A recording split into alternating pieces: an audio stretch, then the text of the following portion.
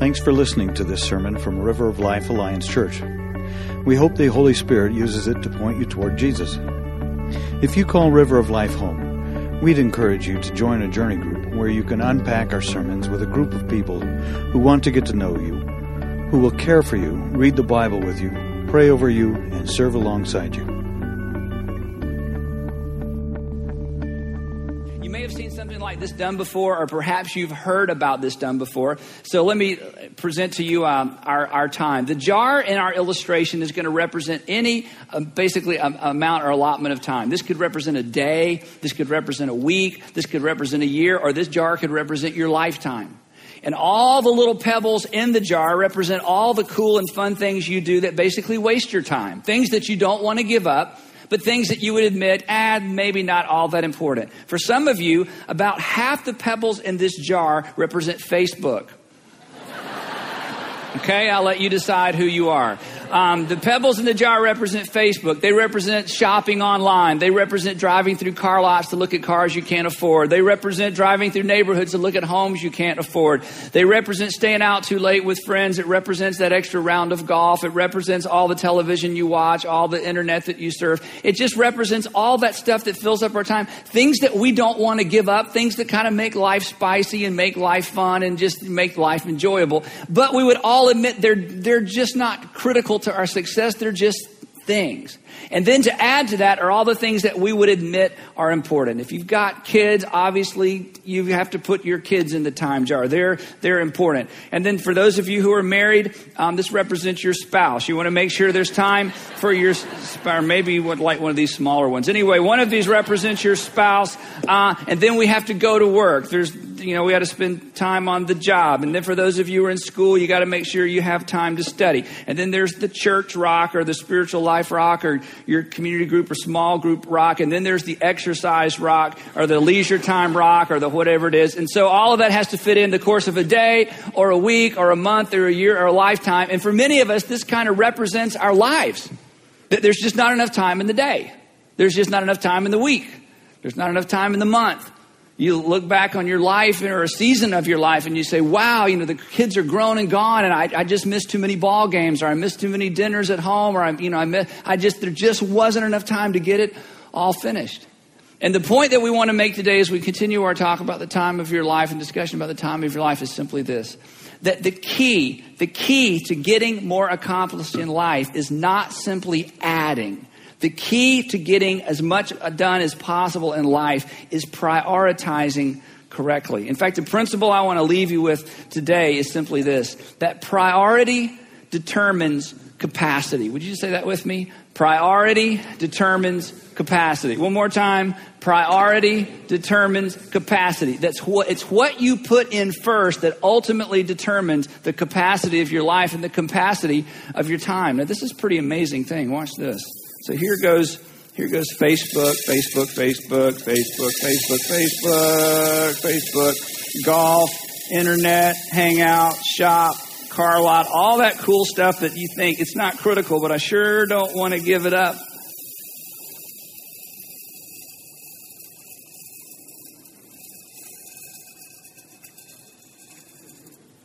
Now watch this. We're not even done.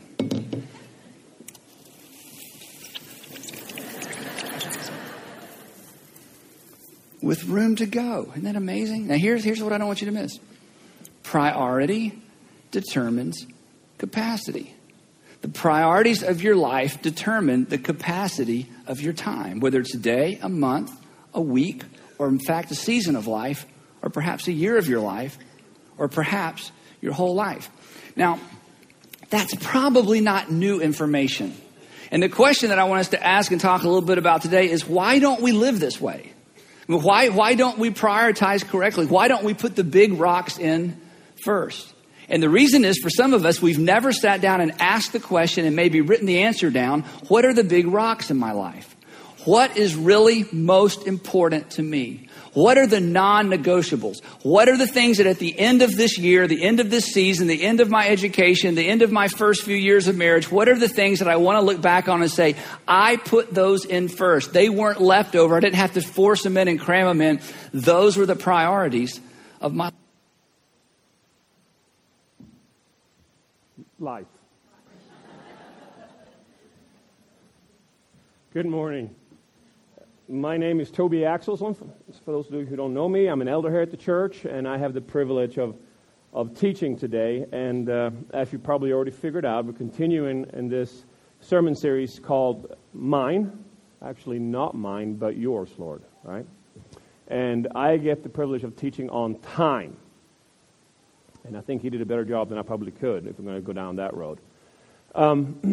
As I realized, as I went through and started studying this, we have talents, time, and resources. And there are a lot of scripture references on talents or gifts. There's a ton of them. And there is a lot spoken on money and resources in the scripture. No matter how hard I tried, I never found that scripture that said you are to spend X amount of hours every week evangelizing. Can't find it. No matter, so I don't know if I drew the short straw here or what, but here we are, and I'm actually kind of excited. I've been doing a lot of research and a lot of thinking and praying over this. And yes, priority determines capacity, and we can even go as far as to say that high-capacity people have figured out how to prioritize their life well. Right? We can say that. We have all kinds of things like nobody plans to fail. We fail to plan. And here we go, pack your bags. We are going on a guilt trip, right? And it's just, this stuff is hard, right? We're struggling with time and trying to figure out how to deal with it. And teaching a message to this, of this, pretty soon becomes almost like a self-help seminar. And that's so not what we want to go with this. John Randall, who used to be the family pastor here, he had a great saying. He used to say that if you can teach it at a self-help seminar or in a synagogue without getting kicked out, you're probably doing it wrong. Because if Jesus is not involved, we're not doing it right. Right? So all of this stuff is important, okay? But it's difficult. Juggling time is hard. And there is no set standard for anybody because we're in different seasons of life. I mean, if you're newlywed, if you're a dinks, double income, no kids, you have time. Most likely you have resources, so all you have to do is put your talents to work, right? And then fast forward a couple of years, and there's kid number 1, number 2, number 3, and some of you keep on going, right? And you have, at that point in time, you have no more time, you have no more resources, and you have no energy to do anything, right? Because you have a bunch of kids running around, and all of that you have is poured right there. So we're in different seasons of life. Some of us, have health issues, which means we can't do some of the things. So there is no, perfect standard here. All right? So we'll go down this road. And then let's not forget, we are created differently. Some of us, and I fall in this category, have a built-in clock, right? Pretty much within 15 minutes and any time of the day I can tell you, what time it is. I don't need to look at the watch. It's just, I don't know why. I go to bed at night. If I want to get up at 5 o'clock in the morning, I go, okay, get up at 5 o'clock in the morning. I fall asleep. 10 till 5, bing, I'm awake. Drives my wife crazy. She doesn't know how I do that because, bless her, I love her. She's the other category, okay? She's the one, let alone not quite sure what day it is, let alone what time of day it is, right? And we're different. We're amen, yeah. Right? That song, Waiting on a Woman, right? Anyway, but we're different. We're created different. We're made different. So this time becomes a little bit of a struggle, but it is important. And even though there's no scripture that kind of gives us direct, how about time, we are learning in scripture that we're here a finite amount of days. Right? Our days are counted. They're limited on this earth. We know that. The Bible tells us so. Experience tells us so. And God, even though I believe He kind of exists outside of time, He still created it. He built a solar system, and it's so precise we can set our clocks by it. Right? So time is obviously important. And we find out, even the psalmist says, that before He knit us together in our mother's womb, He knew our days. So time is important. Somehow it needs to be spent well. All right? And in this Mind series, we're all learning that it all belongs to Him. Our time included. So as we're going down this road, I mean, we can see here there's people. I mean, Brian just mentioned it here. We had a kid last week in children's church come to Christ. And I know the time that's poured into that. There are volunteers back there and Jackie's back there, and time is poured in for these kiddos to get to know Christ. God uses people to evangelize people, so our time is important. The two people I went to the new members class, right? They came to Christ in the last year through our church. And that's because some of you spent the time. People in their life who knew Christ spent the time to speak into them, to help them, to guide them, to lead them, to love them, right? So this concept of time is important. As we were discussing, Brian, Jeff, and I, about this stewardship series, we got to talking about the 80-20 rule. And I don't know if you know about the 80-20 rule or not, but anybody who is in any church, in any type of leadership of a church, knows the 80-20 rule. And here it is, okay? It is that 20% of the people do 80% of the work. And I don't mean that, but there's no guilt trip here. We're not packing our bags. We're not heading down that road, okay? There is no guilt. It's just a fact of life. I mean, so we call it a rule. 20% of the people do 80% of the work. And we sat there and we talked, the three of us, and we got to this, what is it about the 20%ers, the ones who are doing 80% of the work? What is it about these guys? What are they connecting to? What is it? What is it? And as we're sitting there talking, this scripture comes to mind, which was Hebrews chapter 12, and it's talking about Jesus, and it says about Jesus, for the joy set before him, Jesus endured the cross and its shame. For the joy set before him. So there's something that we can look at that and go, Jesus was able to look at what's coming. Right? He was willing, literally, to go through hell for what's coming, which is eternity with God and us. So I believe that these 20%ers, right, the 20%ers they see something that is greater than just their time. They see something, they have a view of something that is greater than just their time. And we're going to dive into this today. And I titled my message, Living a Hands-Off Life. And it might be a strange title, but I'm hoping that you guys will catch on why I named it that.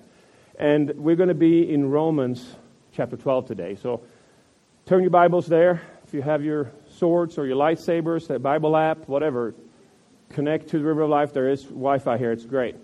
I think the password is River of Life. So anyway, before we get going there and before I start reading, let's pray. Heavenly Father, I just thank you. I thank you for Jesus. I thank you for the grace that you've given us. Lord, as we move into this and as we're reading your word, I praise you for putting men like Paul, for men like him putting their thoughts and their beliefs down in writing so that we can understand them, that you spoke through them, Lord. And Lord, I pray that you open hearts and ears so to hear your word this morning. And most of all, Lord, I pray that you hide me, your servant, behind your cross, so that whatever is of you is heard today, and whatever is of me is forgotten. Lord, I just praise you and thank you. In Jesus' name, amen. All right, Romans chapter 12, verses 1 through 8. I'll be reading out of the ESV translation. I appeal to you, therefore, brothers, by the mercies of God, to present your bodies as a living sacrifice, holy and acceptable to God, which is your spiritual worship. Do not be conformed to this world, but be transformed by the renewal of your mind, that by testing you may discern what is the will of God, what is the good and acceptable and perfect. Other translations say you will learn to know God's will for you, which is good, pleasing, and perfect. Verse 3, for by the grace given to me, I say to everyone among you not to think of himself more highly than he ought to think, but to think with sober judgment, each according to the measure of faith that God has assigned. For as in one body we have many members, and the members do not all have the same function, so we, though many, are one body in Christ, and individually members one of another. Having gifts that differ according to the grace given us, let us use them. If prophecy, in proportion to our faith. If service, in our serving. The one who teaches in his teaching, the one who exhorts in his exhortation, the one who contributes in his generosity, the one who leads with zeal, and the one who does acts of mercy with cheerfulness. All right, as you notice here, the last 4 or 5 verses talks a lot about gifts, a lot about us being members of one body. That was Jeff's sermon. I'm not going to go there. That was last week, right? So if you missed it, go back and listen to it. It was good. But anyway, the sermon last week was about gifts and talents, and that's important. And I think we're going to focus on the first 2 verses on this. The first 2 verses, I wanted to include all 8 because it shows us that we're on the same concept. We are on the concept of time, talents, and resources. Okay? So I want to focus on these 2 first verses. A couple weeks ago, I was on a road trip. I was actually driving to and from North Platte, Nebraska. I had some time in the truck, and I was just thinking and praying and listening to sermons and struggling where this time message is going to go. And I felt like God was going, here it is, Tobe. Listen to this. And the guy who was teaching the message that I heard at that point in time was telling me that he did research and found a pastor who wrote 10 sermons on these 2 verses. Don't worry, there's not going to be 10 sermons today. Okay? But there's a lot in here. There's a lot to unpack. And that's what we're going to do. So I'm just going to start reading, and I'm going to pick out words and kind of pick it apart a little bit. Okay? So it starts with this. I appeal to you, therefore, brothers, by the mercies of God. I appeal for you, therefore. Any Bible student knows that when the word therefore is there, you need to find out what it's there for. That's right. Which means you got to kind of hang a left in the Bible. Right? So if you do any study on the Romans, you find out that here at chapter 12, there is a change of tone. There is a turn. Okay? The therefore is there on purpose, right? The first 11 chapters tells us about our sinfulness and about God's grace. When we get to chapter 12, there's a turn. Okay? So therefore, it hinges on all the first 11 chapters. We go from sinfulness, our sinfulness, God's grace, and then we step into here's what I want you to do. Okay? So let me just run over the first 11 chapters real first, because there's some really good stuff there. And if we don't understand this therefore doesn't make any sense. It's just kind of a strange sentence. Okay? So chapter 1 in Romans shows us how detestable sin is and how sinners do these detestable sins. It even gives us a list of these sins. Chapter 2 continues on. We're reminding us that we too are sinners that do these detestable things. None of us can judge the other. Chapter 3, it tells us even though we are all sinners, we are made right with God through Christ. That's a hallelujah right there. We are made right through God, to God, or with God through Christ. We are all declared righteous through Jesus' sacrificed life. We are made right through faith, not law, nothing we could do. Right? Chapter 4, Jesus was handed over to die because of our sins. He was raised to life to make us right with God. Chapter 5, we've been brought into this underserved privilege. Beautiful word. Underserved privilege through Christ. Rejoice, be happy. That's an amen. Exciting stuff. It also talks about Adam's sin contrasted with God's or Christ's grace and forgiveness. The law was given to show us our faithfulness. Show us our sinfulness. Let's get the right word here. Show us our sinfulness and how much we need grace. Right? Chapter 6, we're no longer slaves to sin. Life in Christ means that the power of sin is broken. And that's a William Wallace hands up freedom. Right? We are free. It's not performance driven.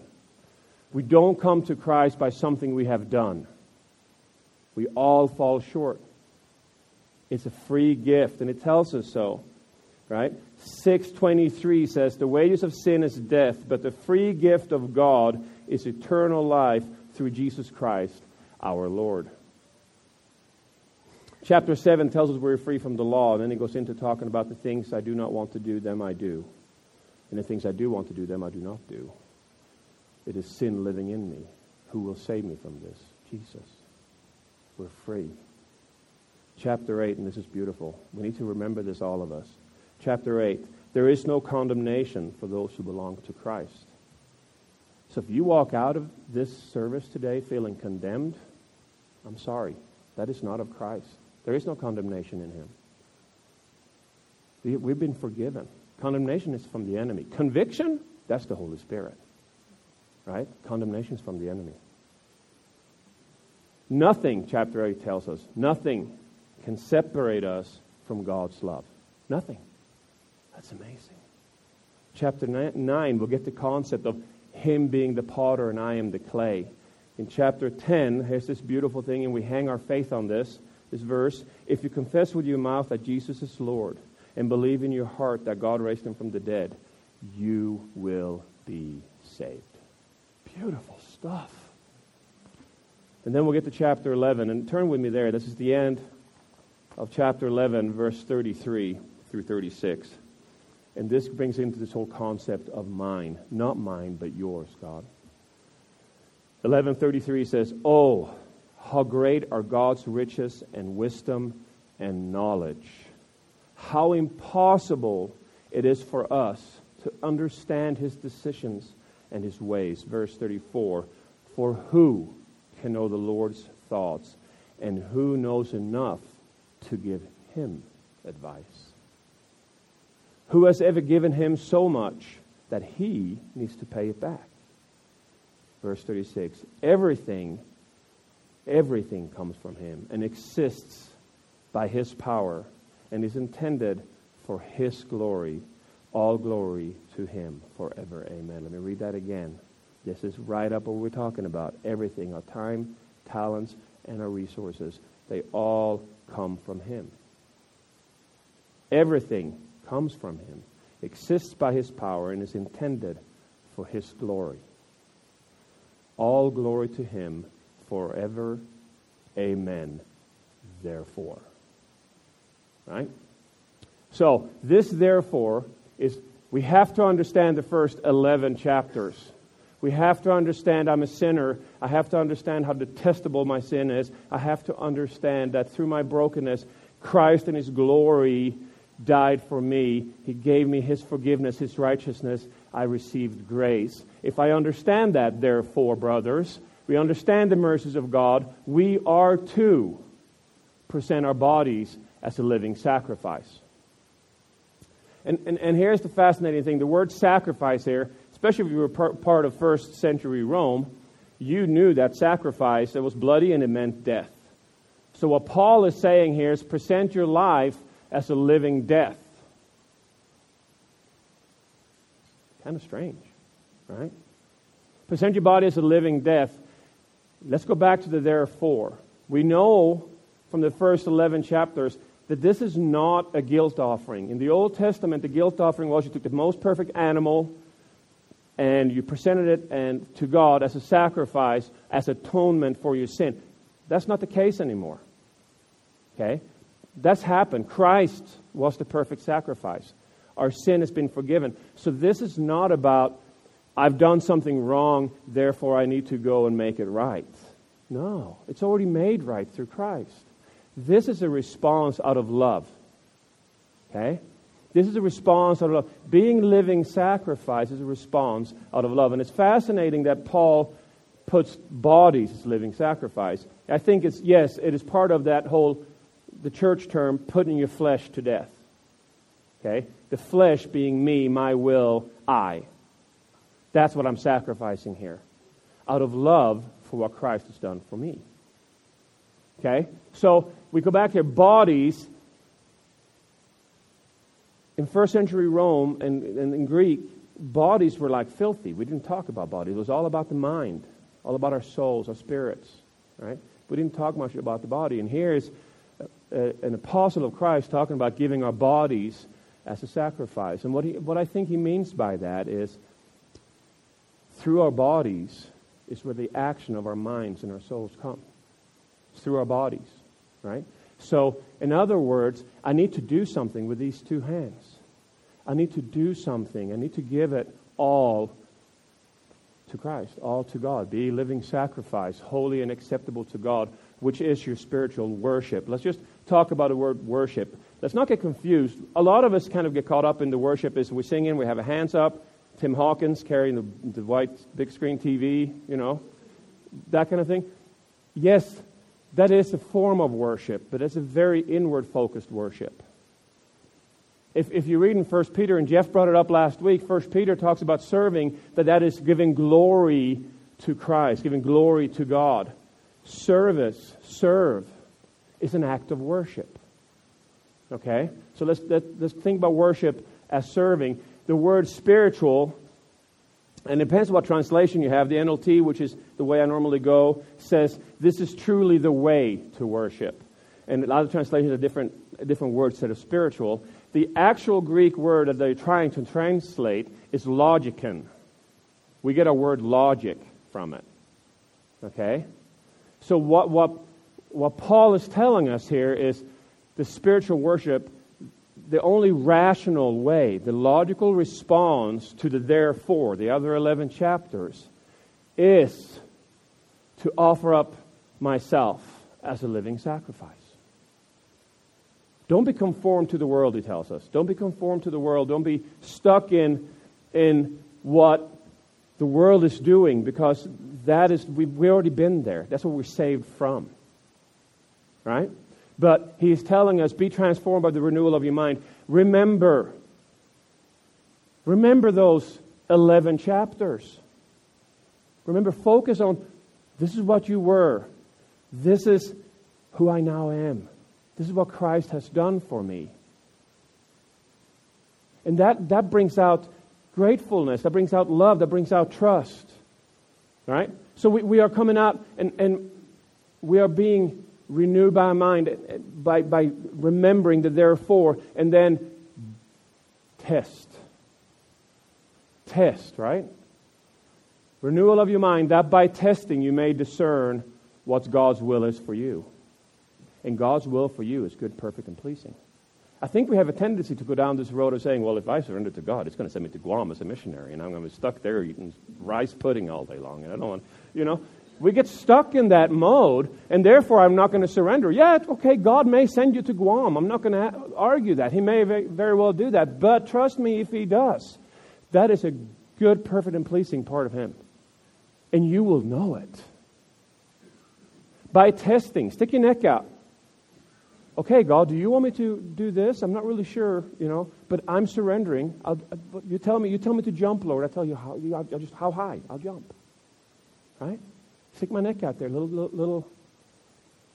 Okay, by testing, and He will respond. We have to come to the realization that, like chapter 11 told us, that it's all His. He is so much wiser than I could ever be. He knows what's best for me because He knitted me together in my mother's womb.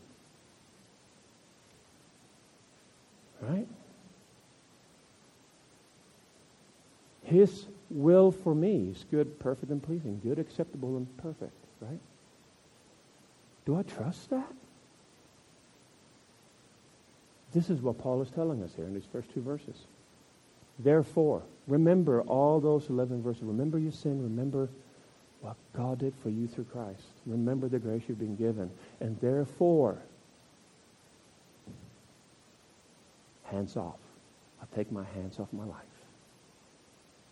It's all you, Jesus, right? So we'll come to the so what part. What do I do here? Verse 3 tells us not to think more highly of ourselves than we ought to. And here's how I take that. My sin, do I remember it? Do I remember how sinful I am? Ephesians 2, 1 and 3 says this, once you were dead because of your disobedience and your many sins. You used to live in sin just like the rest of the world, obeying the devil, the commander of the powers in the unseen world. He is the spirit at work in the hearts of those who refuse to obey God. All of us used to live that way, following the passionate desires and inclinations of our sinful nature. By our very nature, we were subjects to God's anger just like everyone else. This is what I love about Paul. Paul doesn't pull any punches. Pretty much in every letter, there is something like this in there. And he includes himself every time, and he's an apostle. He calls himself the chief among sinners. Right? Don't forget our sin. Don't forget who you were. I ask myself this question. Let me not forget who I was before Christ. Okay? Do I remember the trajectory I was on before Christ interfered and stopped me? Can I see the end result of that? Do I remember who I was before the Holy Spirit started dwelling in me? If we remember this, we will not think too highly of ourselves because we know how broken we are. Do I remember what it was that finally broke me? I mean, that's a common denominator with all of us Christians. We're all broken. Because if we're not broken, we don't understand what Jesus did for us. Right? We're broken. Do I remember that? Do I remember that? Do I remember that I still struggle with sin? And that whole chapter 7, the things I do not want to do, them I do. That it's a battle with the flesh. Do I remember that? Do I remember what Christ saved me from? If we don't remember that, and we come to church every Sunday, pretty soon we have a moralistic church. It's not a church built on grace anymore. It's a church built on moralism. Basically, you have to reach this bar before you can come into our church. Moralism. Right? That is so not Christianity. Christianity is Christ met me when I saw bottom from underneath. That's where He met me. He has no fear of going where it's ugly. I don't have to perform a certain way. There's no performance involved here. It's all grace. Do I remember what Christ saved me from? Do I remember the grace I was given? What is my response to this grace? What is my response to this grace? Ephesians continue in chapter 2, verse 8 and 10. God saved you by His grace when you believed. And you can't take credit for this. It is a gift from God. Salvation is not a reward for the good things we have done. No, it's not a reward. We didn't do anything to deserve it. And there's not a good reward for the good things we have done, so none of us can boast about it. For we are God's masterpiece. He has created us anew in Christ Jesus, so we can do the good things He planned for us long ago. The ESV says, for we are His workmanship, created in Christ Jesus for good works, which God prepared beforehand that we should walk in them. God's grace, what is my response? Jeff talked about this last week. Response is gratefulness. If I remember who I was, if I remember what the sin, to remember my sinfulness, I remember what I'm saved from.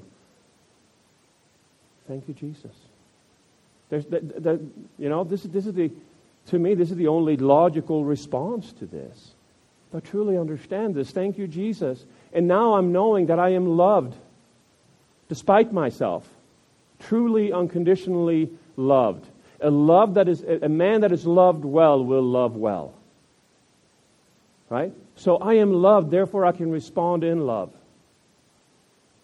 And the last one, and this is such a struggle for me. Trust. Trust. Do I really trust that He knows what is best for me? Do I really trust that His will for me is good, perfect, and pleasing? I can tell you this particular thing really set me back. About 8 years ago, when the height of the recession, everything I have built up is falling apart. I got about a third of business what I used to have. Everything is going downhill. Nicole and I are struggling in our marriage. It seems like everything. Dark night of the soul, we call it in church, right? It was just hard. And I'm crying out to God. And I'm just going, okay, God, what's going on? And I need your help. And there's a lot of conversation. There's a lot of stuff. And I could talk about this for hours. But there's a lot of stuff going on there. And in the middle of it all, I feel God impressing upon me, saying, Toby, you are an idolater. You have an idol.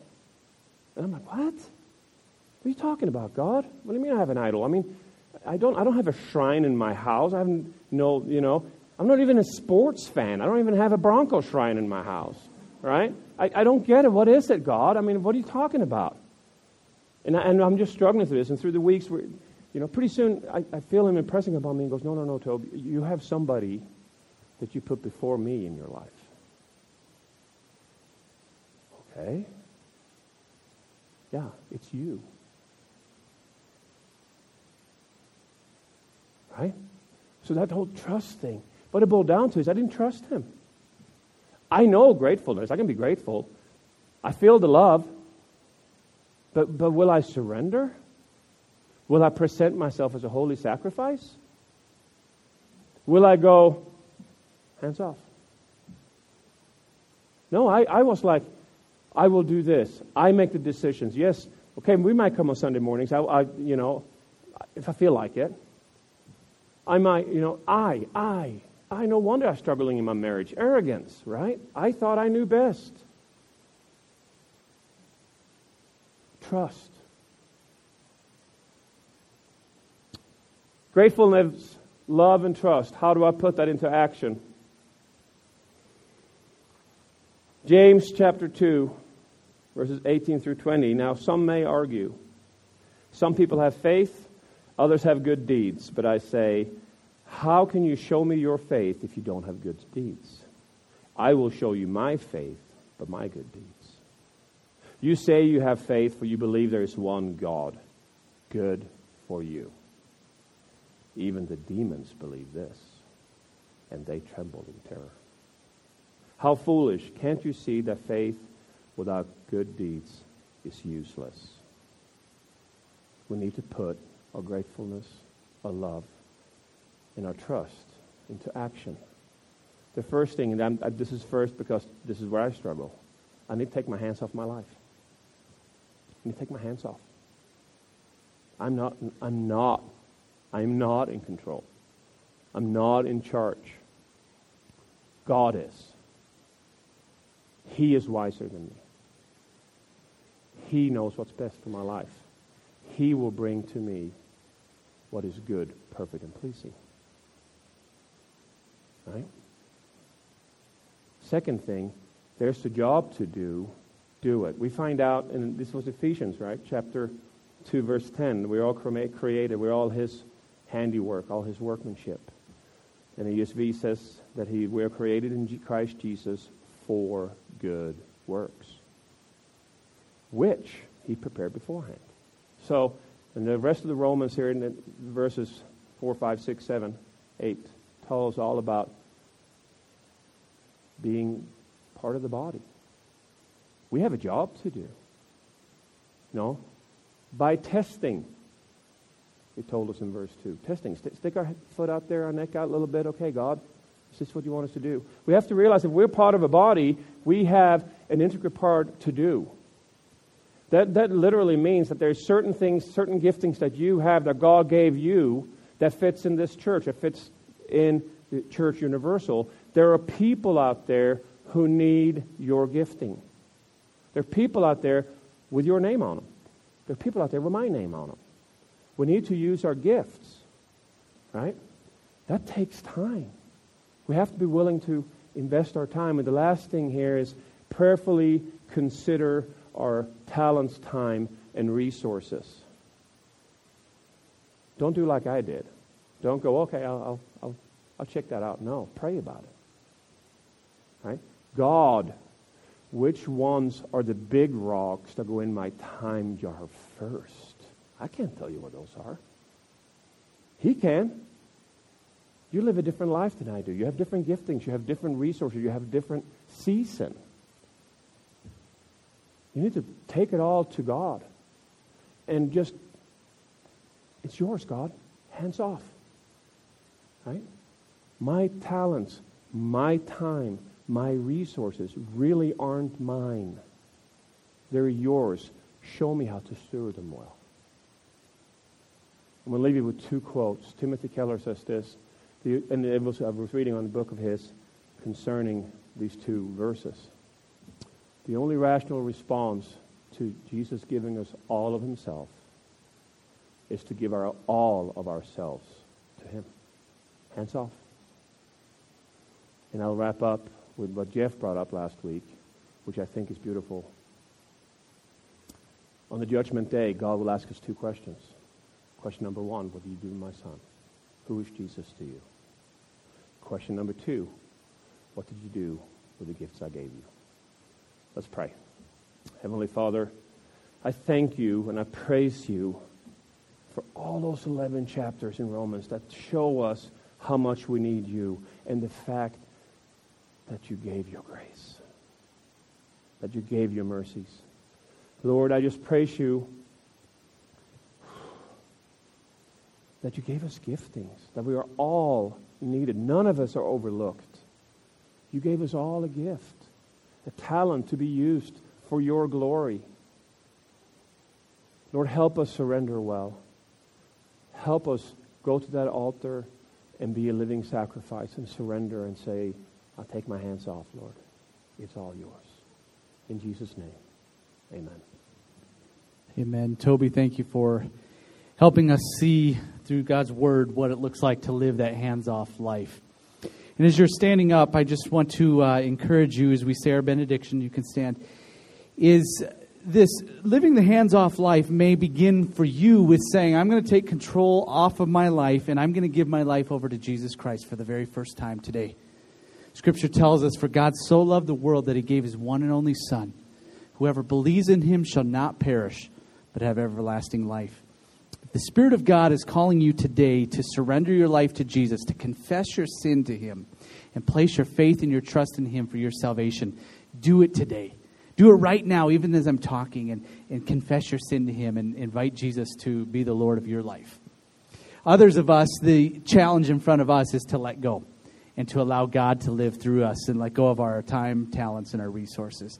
And that is a good challenge. It's a healthy challenge. It's one that brings great joy and great satisfaction in walking with the Lord as we let go of control.